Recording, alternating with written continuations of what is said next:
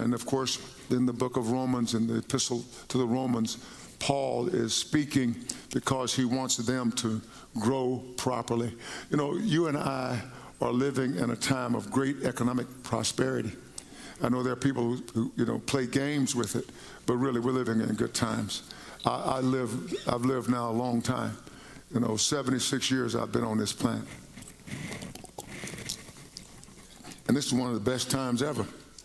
I did live in a time in the 80s when it was a great time, but this is one of the best times ever. And but there are people who are hurting, and they need our prayers. Let's look at the scriptures, and I want us to look at the scriptures, Romans chapter 12, because Paul was writing to people who were doing well. They were doing well, but they weren't growing properly. And so he was helping them to grow properly. So I want us to grow properly. I don't want us to just do well financially and able to pay our house note and food bills and wear nice clothing, but we are not walking in Christ as we should. That's not good. That's a bad thing. And it's not about what you might think, your opinions about God. If you haven't given your heart to God, you don't have a worthy opinion of God. And so we want to do it from a biblical standpoint. Now I'm going to start in Romans 12. I was supposed to start in verse 3, but let me start in verse 1 just to give you a context here. Romans 12:1, where Paul writes, he says, I beseech you, therefore, brethren. And the therefore is there because of chapters 9, 10, and 11, and he brings out this amazing reality of Jewish and Gentile believers and how God has blessed them to be in the same body. And once they're in the body, they're no longer Jew or Gentile. This is big stuff. And he says, I beseech you, therefore, brethren, by the mercies of God, that you present your bodies a living sacrifice, holy, acceptable to God, which is your reasonable service. Some versions say your spiritual worship, but it says your reasonable service. And what Paul is saying is that that is opposed to animal sacrifices in the Old Testament. You killed an animal, sacrificed to God, and that was it. But you get to die every day. So that means that whatever you went through the day before, you get to die again. And he says, now be a living sacrifice. Why? Because before you were saved, you presented your bodies to do all kinds of things that secured all kinds of pleasure for yourself. Whether it was just eating, maybe it was going on trips, whatever you use your body for. He says, now that you're saved, present your body as a living sacrifice, holy, that is set apart, acceptable to God, which is your reasonable service. That's the thing you ought to do. And then he admonishes us, do not be conformed to this world. That is, don't let the world shape you or mold you into what it wants you to be. Now, frankly, let me just say very emphatically that too many Christians are like that. They're worldly Christians, and they have ideas just like the world. And yesterday in Kingsville, we had a situation where this man came in. He seemed like he was the best, the most wonderful, saved Christian, name dropping like crazy, excited. And then I said one thing, and he went off. I thought, wow. I just said one thing. Okay, as believers, we must do right. We must walk righteously. We must not just decide what laws we want to obey unless they're unjust laws. We have to obey. As Christians, we're supposed to, and we're going to deal with that in Romans 13. We're supposed to, but never unjust, never unrighteous, never unholy. But he went off. Wow. The Bible says, don't be conformed to this world, but be transformed by the renewing of your mind, that you may prove what is that good and acceptable. He says, present your body as acceptably to God, or holy, acceptable to God, which is your reasonable service, and says you have to have your mind renewed before you can do it. You have to have a changed mind. You can't have the mind that you were born with, you came here with. That mind is an enemy to God. That's what Paul is saying. That's what Paul is saying. Man, I want to please God, don't you? Yeah. And he says that when our mind is renewed, we will prove, that is by testing. So the difficulties you go through, you will prove, you'll come out on top. You'll come out successful because you've had a mind renewal. Yeah. He says, and so you prove by testing. For example, if my dad wanted to prove that the horse that he bought was good, so he would go out and test the horse. And so that's how you prove, by testing what is good, acceptable, and the perfect will of God is. So let's go quickly, if you will. Let's go quickly to verse number 3. Verse number 3. From verse number 3, for a little while here, we're going to look at spiritual gifts, and they are not for self-aggrandizement. They're not for exaltation. You don't have a spiritual gift from God, and now you become a big shot because you've got something free from God by His favor, and now you're exploiting it. So they are not for that. They're not for self-aggrandizement. They're not for self-aggrandizement, all right? We know what that means. You're enlarging yourself, building yourself up in lieu of others. And so what Paul says here, for I say through the grace given to me, to everyone, not some of you, everyone who is among you, not to think of himself more highly than he ought to think. Don't think you're all that, you know. You're all that. You're the one, you know, el mero mero, you know. You're the one, man. You said no. No. Don't think of yourself more highly than you ought to. We love this, right? We love that strutting, right? We love that I've got it, you know, I've got it. It's about me. He says, don't do that as a believer. But think soberly, as God has dealt to each one a measure of faith. So everybody has a measure of faith given to them by God. Every believer. Sometimes we say, I'm just faithless. No, you just haven't been to the gym. You know, you need to go to the gym. You know, you want muscles? You know, sometimes these guys, you know, I don't go to the gym much, right? But I'm going through some things right now. But when this is over, I'll be in the gym. And some of the brothers will come and they'll do this. You know. Yeah, they do that. But I'm going back to the gym. And when I go back to the gym, you're going to see the muscles. Right? You're going to see the muscles. And when they do that, they're going to go, no more of that. And they just smile at me. You know who one of them is? Yeah, you know. So he says, so what we don't want to do, the scripture says, but be sober. Think soberly. God has dealt to everyone a measure of faith. And so that means that you have to exercise your measure. You have to exercise your measure. And this is very important as we go along. For as we have many members in one body, but all the members do not have the same function. Very important. You know, like my body is not just hands, it's not just feet. We have many members of my body and your body. Paul says in verse 5, so we, being many, are one body in Christ and individually members of one another. So he wants us to look at our personal body and see how our body is whole and functioning because we have all these parts. Can you imagine if we thought that the hands weren't good or the arms weren't good and we needed to scratch our back? We couldn't scratch our back. We'd have to do like the pigs do, right? Yeah, we have to do like they do. Have you ever seen hogs in the woods? That's how they do it. You go in the woods and you see an old tree that's rubbed all over. That's the hog, right? He doesn't have the ability to scratch his own back, so he has, right. So we'll be like them. And then he says, having then gifts differing according to the grace that is given to us, let us use them. Now, I want to just stop momentarily. He says, having gifts differing according to the grace that is given to us. So God decided what gifts you would have. I don't want to go through it all, in full detail, but athletes have certain gifts, natural gifts. God gave it to them. I mean, can you imagine if God wanted me to make $50 million or $52 million a year for playing something I enjoyed? He would have given me the ability to throw the football like he did some of these guys.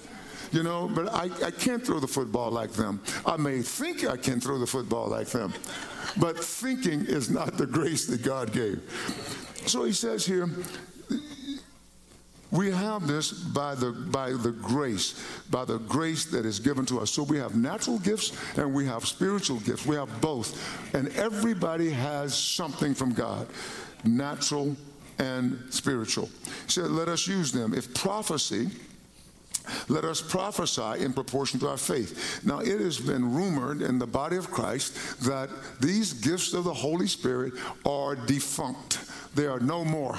I've heard people say that. That went away with the apostles. Well, the Bible says that knowledge is also a gift, so I guess your knowledge went away with them too. So here he says prophecy. So that means you can speak forth by the Holy Spirit.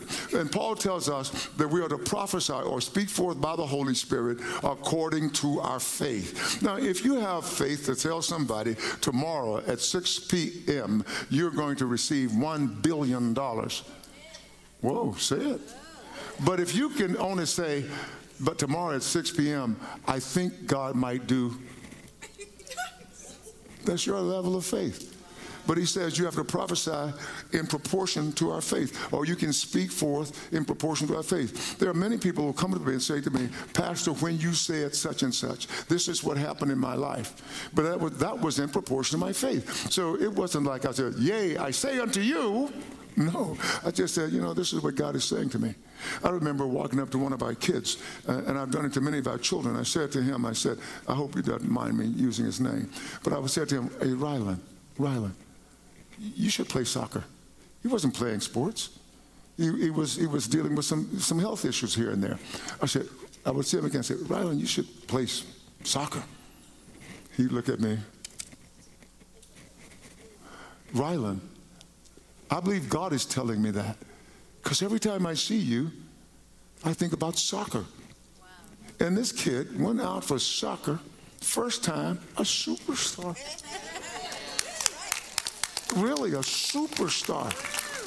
I've told this story 2 or 3 times, but he was a superstar. Then he went out for basketball. His first game, he scored 22 points. I'm saying I had no idea, but I just said that. You see, you all of us have spiritual gifts. We all have spiritual gifts. But if you keep saying God doesn't give spiritual gifts, that's not sensible.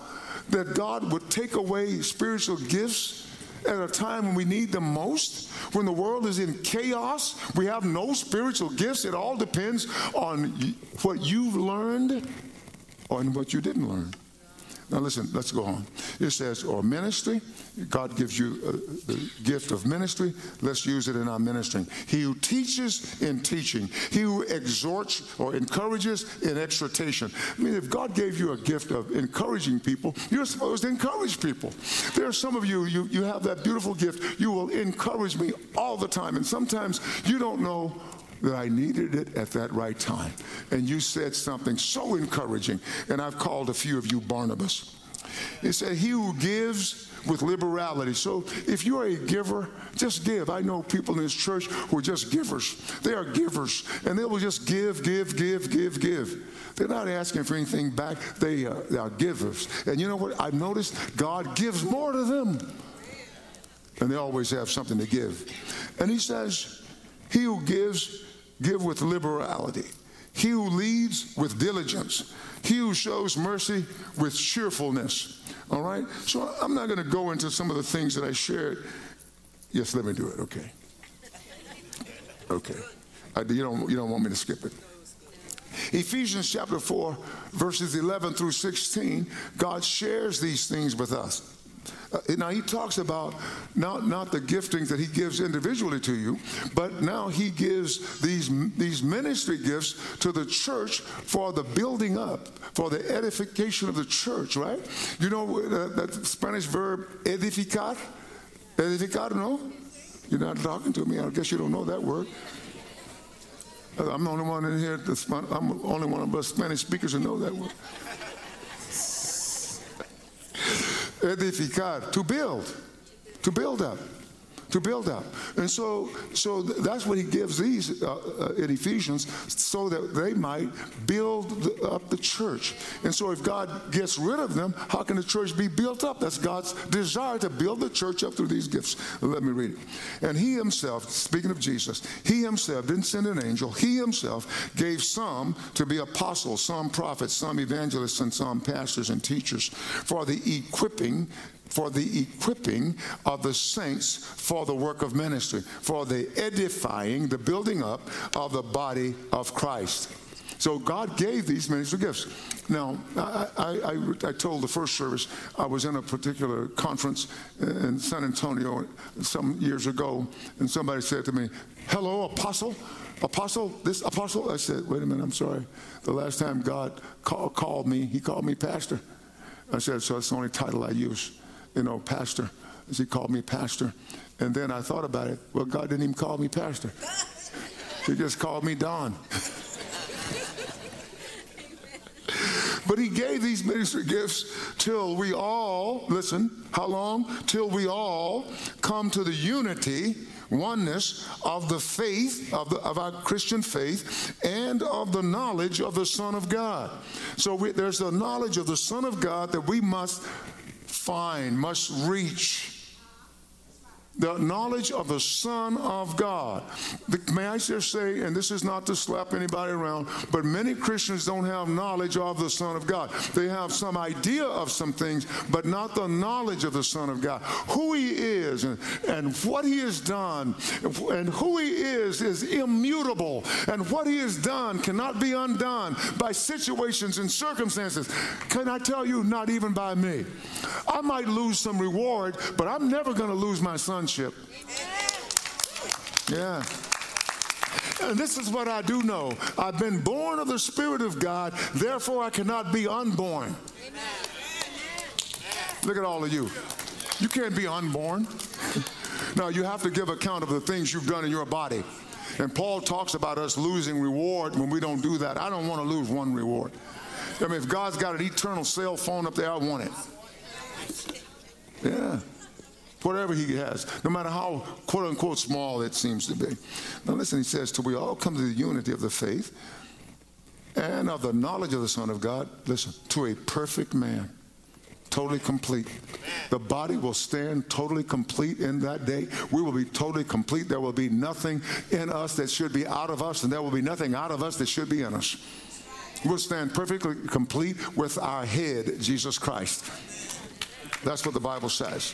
To a perfect man. Listen, to the measure of the stature. Listen how Paul uses these words by the Holy Spirit. To the measure of the stature of the fullness of Christ. And so God's fullness is in us. We say, oh, God's fullness is in us right now. Yeah, but we need to show it.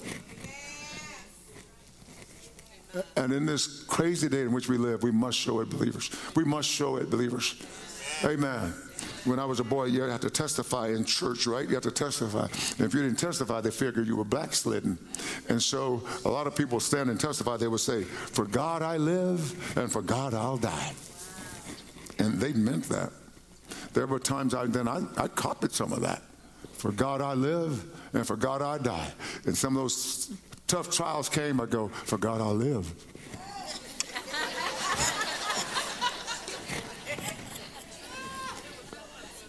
Don't let the enemy stop you. Come on, for God we live and for God we die. Amen. The Bible says that he gave these ministry gifts, verse 14, that we should no longer be children, tossed to and fro and carried about with every wind of doctrine by the trickery of men in the cunning craftiness of deceitful plotting.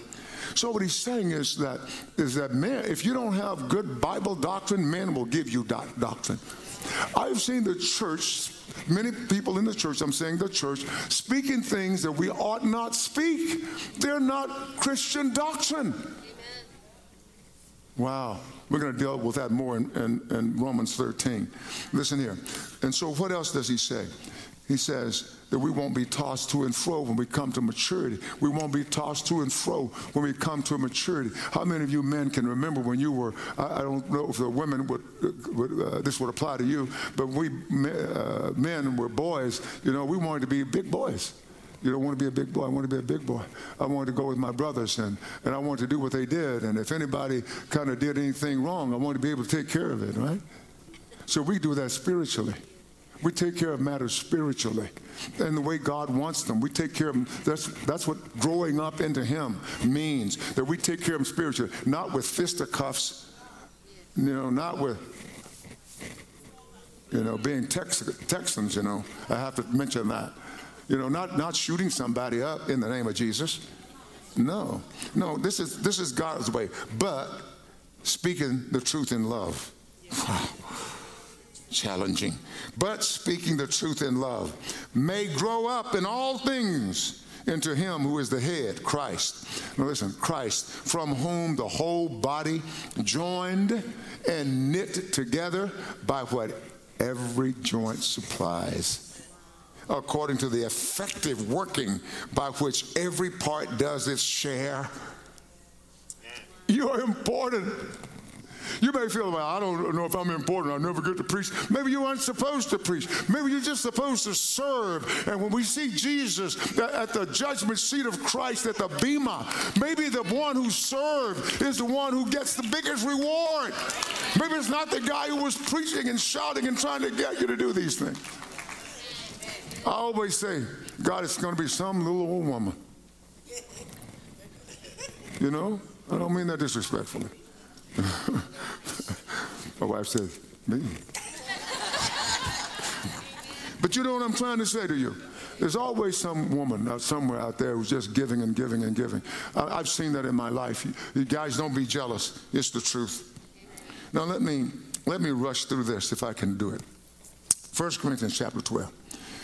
1 Corinthians 12, verse 12, it correlates so beautifully with Romans 12. Let's read it. This talks about unity and diversity in one body. Unity and diversity in one body. Would you just take a moment and look around the room? I want you to physically do it. I know you know what it looks like. Just for a moment, just indulge me. Don't just look at me. Look around the room. Come on. Just look around. Look on both sides of it. No, the Bible says in this section, it's unity and diversity in one body. When I was in my 20s, mid-20s, somewhere around there, God, the Lord spoke to me. I knew it was God. It didn't come out of here, but it came somewhere within me. And I heard a voice within me saying, I would like a place where all of my children could worship me together. And I said to him, Lord, I would do that, but I don't know how. He said, love everyone who comes through your doors. Love everyone who comes through your doors. And at the time, I've told you this, but I think it's worth telling you again. I've told you 50 times, but I can tell you 51. Amen. He said, I thought he was giving me something to do. For years, I thought he had given me something to try to have, but he didn't. He spoke it into me. Now listen to me, everybody. He spoke it into me, and he will speak it into you as well. He spoke love into me. I don't try to love you, I do. Yeah. And so I'm not in this old thing like my people group first or America first. It's God first for me. And then everything else just comes all together. It doesn't matter what color you are, what nation you're from. I love you. Why? Because he spoke it into me. And if he hasn't spoken it into you, just tell him, Jesus, I'm open. Speak it into me now. Amen. Amen. So verse 12 says, for as the body is one and has many members, but all the members of that one body, being many, are one body, so also is Christ. So even though there's a multiplicity of members, we're one. And he says, so is Christ. For by one Spirit, listen, this is powerful. We were all baptized into one body, whether Jews or Greeks, whether slaves or free, and have all been made to drink into one Spirit. So this is what Paul is saying. He says, the Holy Spirit inducted you into the body of Christ. Wow. You did not volunteer. Well, I know I came to Jesus just as I was, weary, worn and sad. No, the Holy Spirit led you. The Holy Spirit took you and baptized you into Christ. Now, this is my fervent belief. That you are baptized into Christ by God the Holy Spirit. Para siempre. Forever and ever. Now then he goes on to say, for in fact the body is not one member but many. If the foot should say, because I am not a hand, I'm not of the body, is it therefore not of the body? So that means you can't get angry since you have been baptized into the body by the Holy Spirit. You can't get angry and say, well, I'm not a Christian anymore. No, you're just going to get spanked, but you are. I mean, the discipline's coming. Anybody have a dad that puts something on the backside a little bit, you know? Yeah, man, my daddy did it, man. My daddy did it. I thought he didn't love me. Really? Telling me while he's putting something on the backside, I love you. I love you. I love you. No, I was saying under my breath, no, you don't. I didn't dare say it out loud. I mean, it wouldn't, no, it wouldn't have been double. I don't even think it would have been triple. It would be, you don't know him. He died at 13 or something. Yeah, God disciplines those he loves. No, God disciplines. Don't ever believe that you can do whatever you want to do without the discipline of God. A lot of believers think that it's the devil, but it's God who's whipping them. All right, I'll leave that for another message. So he says, and if the ear should say, because I'm not an eye, I'm not of the body, is it therefore not of the body? So what he's doing is he is refuting some of the thoughts we have. If the whole body were an eye, where would be the hearing? If the whole were hearing, where would be the smelling? So you need everybody. I need every one of you. Jesus chose every one of you. You ought to be excited about that. I'm looking out there at some of you. Come on, be excited. Jesus chose you. Jesus chose you. Then the Holy Spirit said, you chose this one. Jesus, I'm baptizing them into the Spirit. I'm baptizing them in the Spirit. So he's baptized you into the body. You are baptized into the body. Oh, man. Said, but now God has set the members, each one of them in the body, just as he pleased. And if they were all one member, where would the body be? But now indeed there are many members, yet one body. And the eye cannot say to the hand, I have no need of you, nor again the head to the feet. And when he says, nor again the head to the feet, I know in our natural body that's correct, but also in our spiritual body, the head will not say, Jesus will not say to the feet, I have no need of you. You are inextricably joined to Christ. You are inextricably joined to Christ. Now, let somebody says, no, much rather, those members of the body which seem to be weak are necessary. So if you say, well, nobody needs me, it's not true. He said, you are really necessary. Remember the example of New York City many years ago when I think I was about a junior or senior in college. And New York City people garbage men went on a strike. Anybody old enough to remember that other than me? And they went on a strike, and the city was not going to give them any more money. And they said New York became the smelliest place on earth. That's what the writers were saying. It was the smelliest place on earth. And they called it, come on in, let's negotiate. And they gave them so much money, some of us were thinking about leaving college, going to New York and being garbage guys for a while.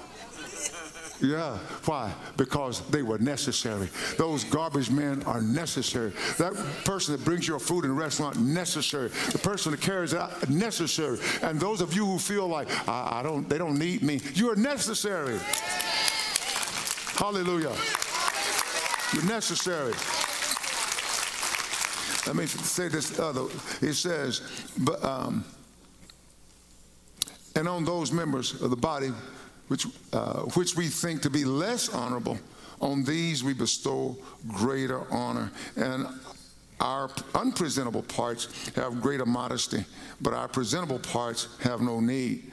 But God composed the body, having given greater honor to that part which lacks it, that there should be no schism, no division in the body, but that the members should have the same care for one another.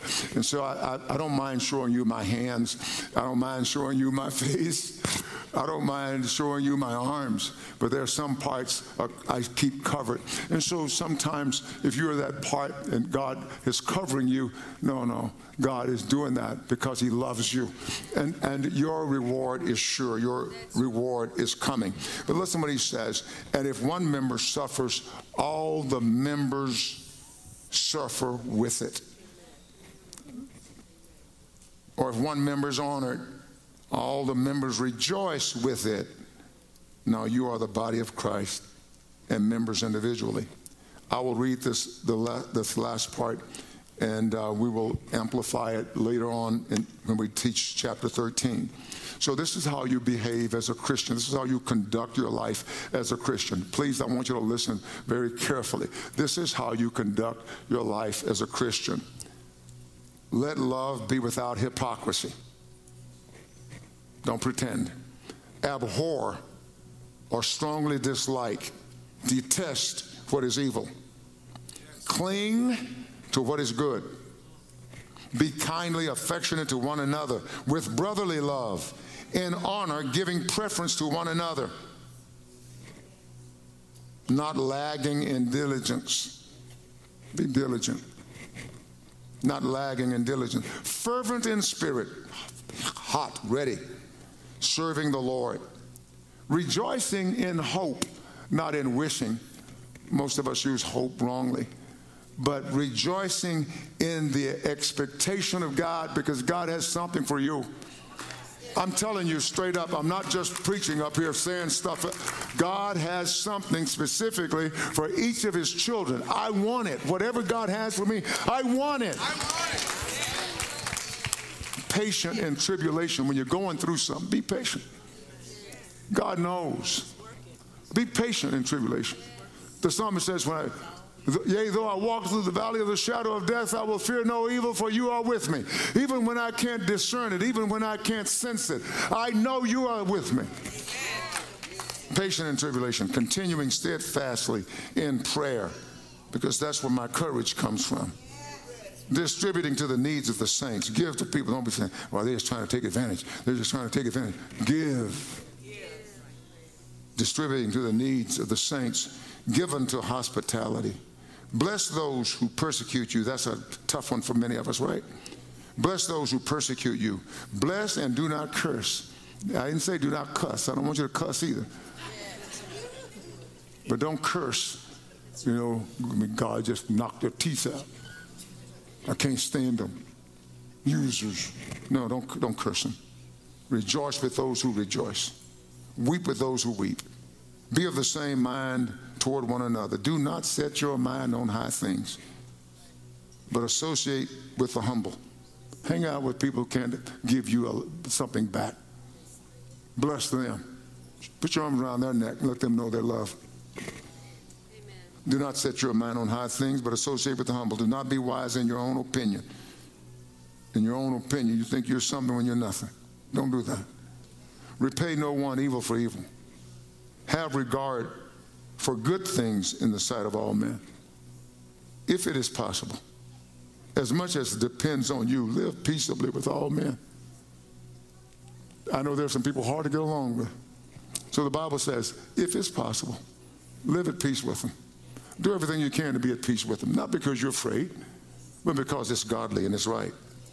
Hebrews 12:14 says, pursue peace with all people and holiness without which no one will see the Lord. So you can't mistreat people and think you're all right because you have a high opinion of yourself. He says if you do that persistently, never repent of that, it doesn't mean that God unsaves you. It means you weren't ever saved. That's what that means, brothers and sisters. God doesn't unsave you, because that would be to deny who he is. The Bible says, if I am faithless, he remains faithful. But if I deny him, he will deny me. But if I'm faithful, he remains, faithless, he remains faithful. Why? Because he can't deny who he is. He can't deny. I saved you. I knew what you were a mess when I saved you. And I'm going to wash you. And I may use the rubbing board. But he's going to wash you. Hallelujah, somebody. Beloved, do not avenge yourselves, but rather give place to wrath. For it is written, vengeance is mine. I will repay, says the Lord. This is what God is saying. He doesn't want you. This is kind of my wife's definition of it. He doesn't want you to repay people when they hurt you and damage you. You know, everybody in this house, every one of us has been hurt by a believer. And every one of us has hurt a believer. Everyone. You say, yeah, you don't know. I do know. I'm made from the same cloth you're made from. This is what he says. Vengeance is mine.